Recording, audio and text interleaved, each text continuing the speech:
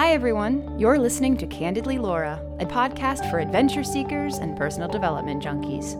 Laura is a digital nomad who always tells it like she sees it. She loves talking about travel, entrepreneurship, dogs, and more.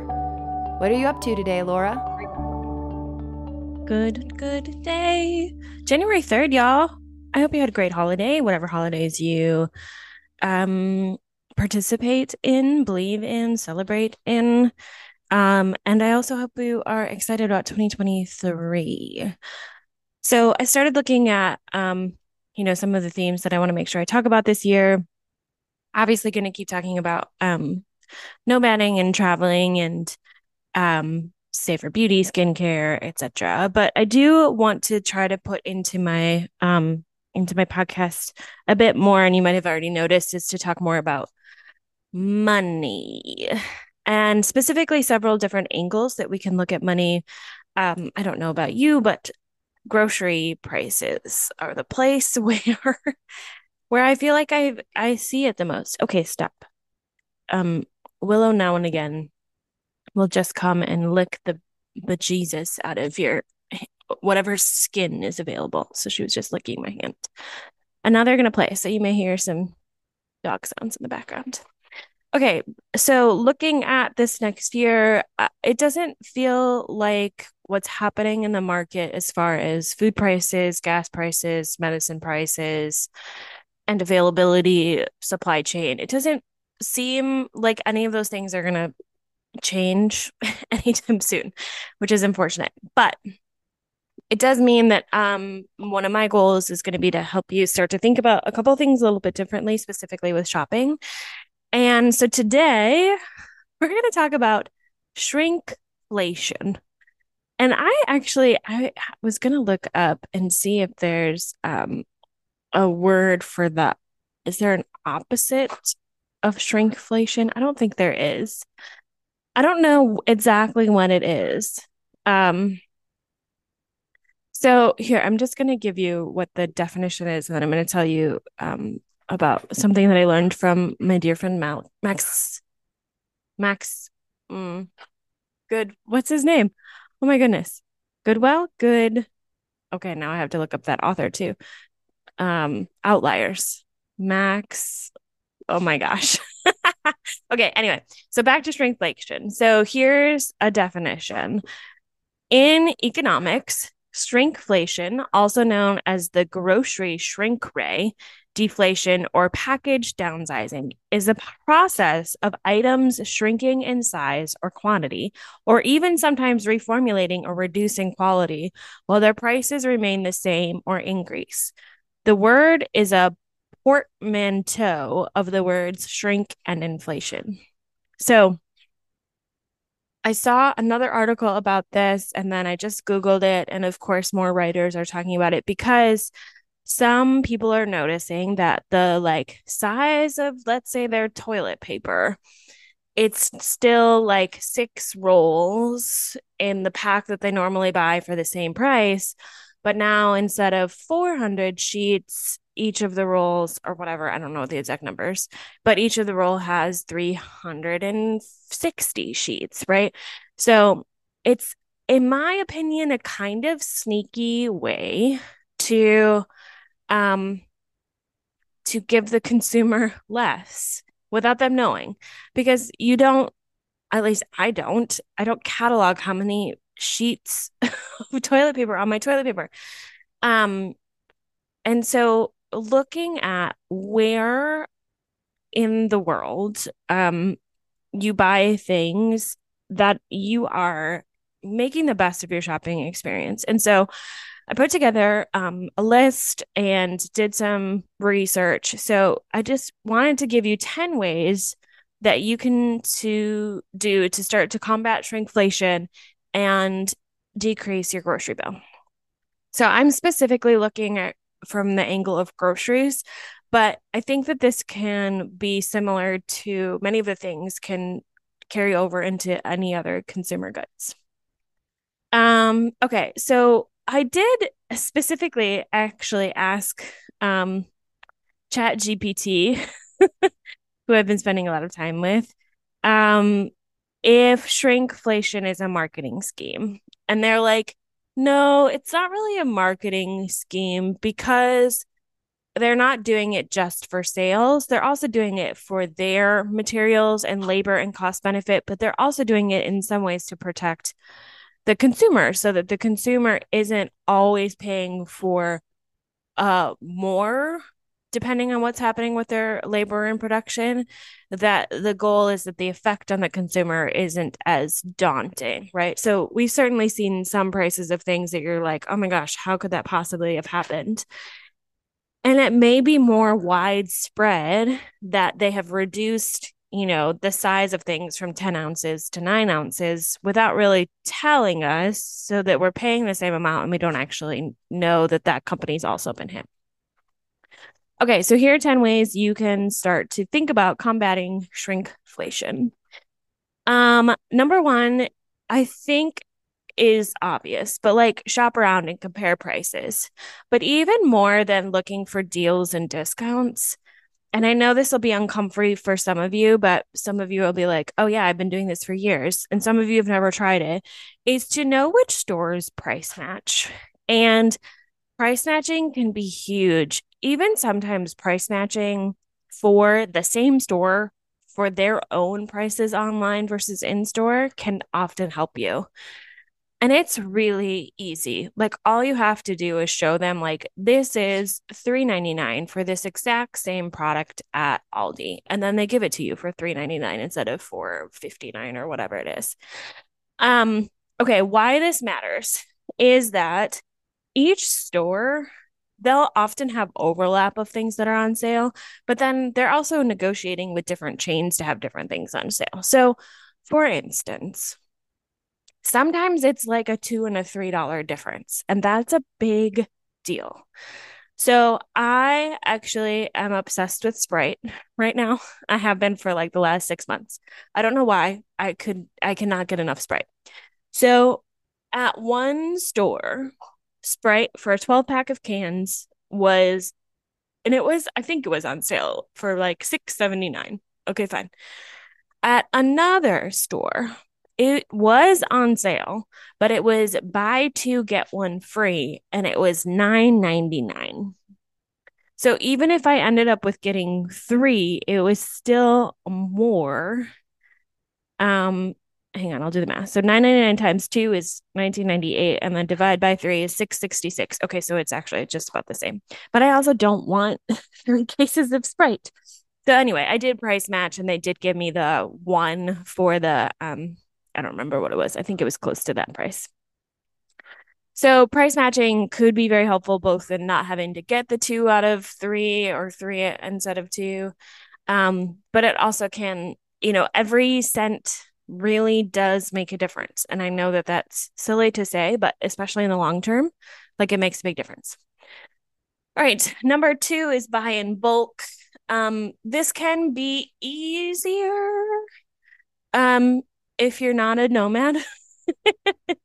Um, and can certainly be easier if you have memberships to some of those places where the bulk section of things is really helpful. And now, certainly in this day and age, we all have enough friends that have the Costco or the BJ's or the Sam's Club memberships. So even taking a once a year trip to really get the things that are going to last you for a year. My sister was just talking about, this giant, I think it was 25 pounds of rice that lasts their family a year. And it just like makes a world of difference to just always have the giant thing of rice. But as per everything, you want to make sure that it is actually a better deal for you, right? Okay. Number 3, use coupons and loyalty programs. A bunch of these stores have online coupons. So you just have to like click a button and then scan the thing. So looking at, and Target too, like don't discount Target and Walmart for places that may have the better price or the better place to price match. Looking at buying generic and store brands, I think there's still a bit of a misnomer that like generics aren't as good, but they're worth trying out. I actually just saw yesterday this food TikToker that was like, if you haven't tried the Walmart brand of potato chips, you are missing out because they are often $1 for the bag and they are just as good as the fancy pants names. So if you're in a Walmart or near Walmart, give those potato chips a try and let me know. But looking at which of the generic or store brands, so something that was interesting, some of you know this, I worked at Whole Foods and my neighborhood grocery store. Those were like two of my beginning jobs. And I was with Whole Foods for about 5 years. And the Whole Foods 365 brand is their own brand. And most of the 365 brand of things are other companies that they have either um, made an agreement, like they have gone into business together to create the cheaper line. So, for instance, at least when I was working there, this may be different now if they've changed vendors, but the 365 pasta sauce and tomatoes were all Muir Glen.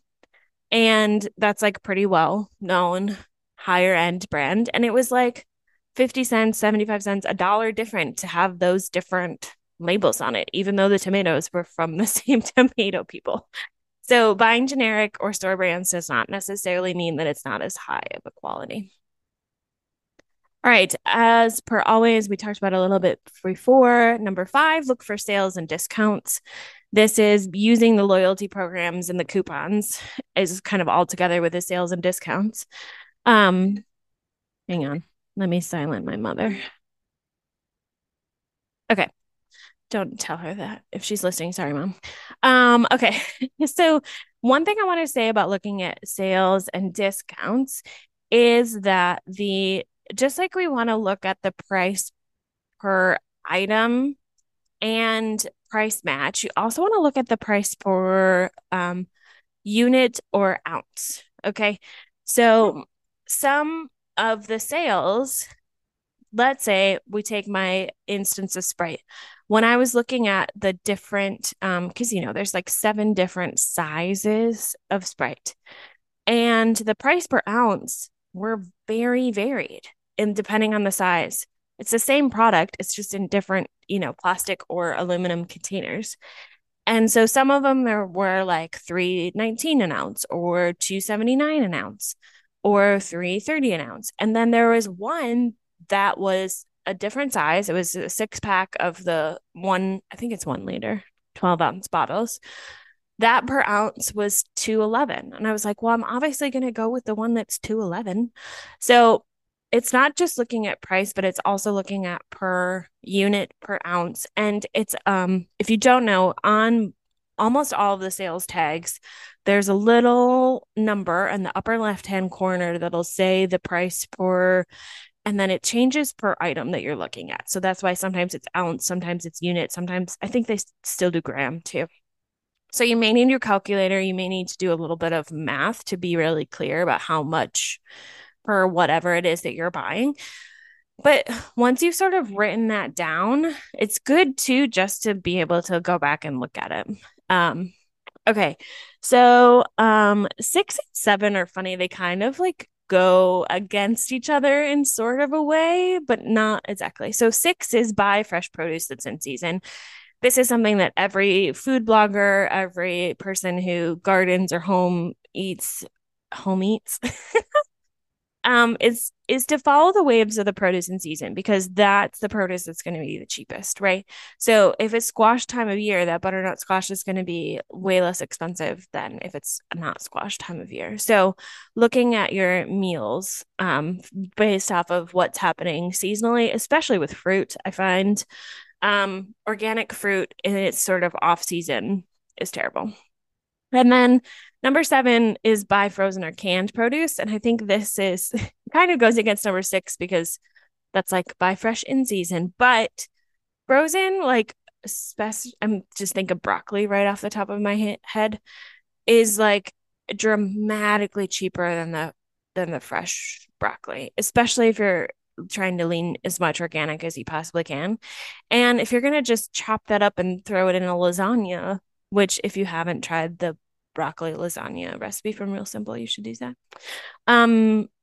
Then there's no reason to really get the fresh. Because from my standpoint, the only reason to have fresh broccoli is if you're going to like roast it with some veggies. So, thinking about where frozen or canned can come in, I really prefer frozen over canned, but I know I may be on the outside. Okay, you may hate me for number 8, but I'm going to say it anyway. Plan your meals in advance. Okay, and I think even I like to have variety. So I'm not in love with planning your meals in advance. Here's what I am in love with. I'm in love with using the ingredients that you have in your cupboard. So I try, as a single person, I try to make sure that I'm making at least 2 or 3 meals a week, that at least 1 or 2 of them, a couple servings, can be frozen so that I don't have to eat the entire pan of lasagna before it goes bad. And so at least 1 or 2 of those is incorporating a few of the ingredients I already have in the house. And that's just a good thing from a waste standpoint, which is our next one. Um, and that will make it so that you're using what you have, you're not spending as much at the grocery store, and you're also thinking and only buying what it is you actually need. That's what's the benefit of meal planning, is that you're not buying as much ad hoc, et cetera, et cetera. All right, number 9, avoiding food waste. And this plays into plan your meals, is one of the best ways to save money and to fight shrinkflation is to just buy only what you're going to eat, and to make a really concerted effort to use and reuse the ingredients that you get, right? So if you're having a hard time meal planning, maybe you get a protein, maybe you get some chickpeas, some black beans, and you roast a pan of vegetables. And let's say you're not sure you're going to finish those vegetables before the end of the week, like you don't make enough burritos or you don't have enough stir fry, put it in the freezer. Or if you have some produce that's about to go bad, roast it and put it in the freezer so that the next time you're not quite sure what you want to eat, you can take out those vegetables, toss them in a little sesame oil or teriyaki or something, add some rice, and maybe take some leftover rotisserie chicken, and voila. So, use the freezer if you're cooking in a way where you can. And I think, as I just said, finding ways to make sure that you're cooking in a way that can be frozen is really helpful. Okay, and then last and certainly not least, and I think this works, of course, better for people in certain spots, is to really consider growing your own produce so that you have ways um to do a little bit of canning or to do some roasting or dehydrating, right? And I think when people start to imagine growing their own produce, like they imagine those rooms where it's all canned, um and it's like a production and people spend days making jelly, and it doesn't have to be like that. Okay. Just starting small with like 1 tomato plant, 1 cucumber plant, and a couple lettuces. Maybe a carrot if you're feeling dangerous, because carrots are finicky. Um, and if you start gardening, I was actually just talking to another friend about this. She was working through some cucumbers for pickling. This is a common theme if you ever talk to anybody who makes their own starts their own garden, is that you never need more than 1 cucumber plant. Okay. Never. Like no one needs 2 cucumber plants. And for the love, you don't need 3. So 1 cucumber plant. And even if it doesn't go well and it dies, it's okay. Next year, try still only 1. Don't try 2. Then you end up like all of those people that have too many cucumbers and you don't know what to do with them. Oh, zucchini are pretty easy too. So maybe I should just recommend, okay, your first garden season, even if you're doing a bucket garden, a zucchini, tomato, and like 2 different lettuces, right? Like a butter and a arugula or something. Okay. So I know that that's a lot of things. And it doesn't quite necessarily help you look at the shrinkflation, but if you start to look, I guess it does. It doesn't, it doesn't, right? Because the idea of helping shrinkflation is that you are working to save money to have more groceries, right? But at the same time, it's just kind of like good consumer habits is to start to know like what does the thing that I normally buy cost right now? Like how much per ounce is it? So that as prices change, you know, like, oh, I don't want to keep supporting this company isn't moving in a direction that I like. I'm going to switch over to this brand because they're staying at a better price per ounce. So I guess I should do an 11. So 11 is starting to catalog and get clear about how much things are costing so that you can start looking at um which brands you want to support because I think that's part of the shrinkflation thing. Um okay. Maxwell, what is his name? Good, good. Gladwell. Malcolm Gladwell. How did I think Maxwell? Okay, sorry, this is going back forever, but this is something that I started thinking about in his book Outliers. He talks about it might have been Comet or one of those other powdered detergents. Um, started to notice that their sales were sort of plateaued. And it was a new product, but everybody was loving it. Everybody's buying it. It was works so good for their scrubbing their sinks. And they were trying to figure out ways to make more money. And so they actually decided to open up the top of the can's holes so that when you shook it, more products came out and their sales skyrocketed. And I think they opened the holes at the top by like, I don't know, 10 or 20%. Like it was not dramatic enough that, as far as I know, anybody noticed. But they were going through more product, which meant they were buying more, which meant their sales went up. Um, and that's it's not exactly what's happening with shrinkflation, but it sort of just feels all combined, right? When we look at different companies, like their goal is to make more money, right? And our goal is to save as much money so that we can go on vacations or we can have enough money to retire to not have to work until we're 90. So, like, we're just always going to be in constant conflict with these companies that just want to make money from us and use more of their product. And that's what shrinkflation reminds me of.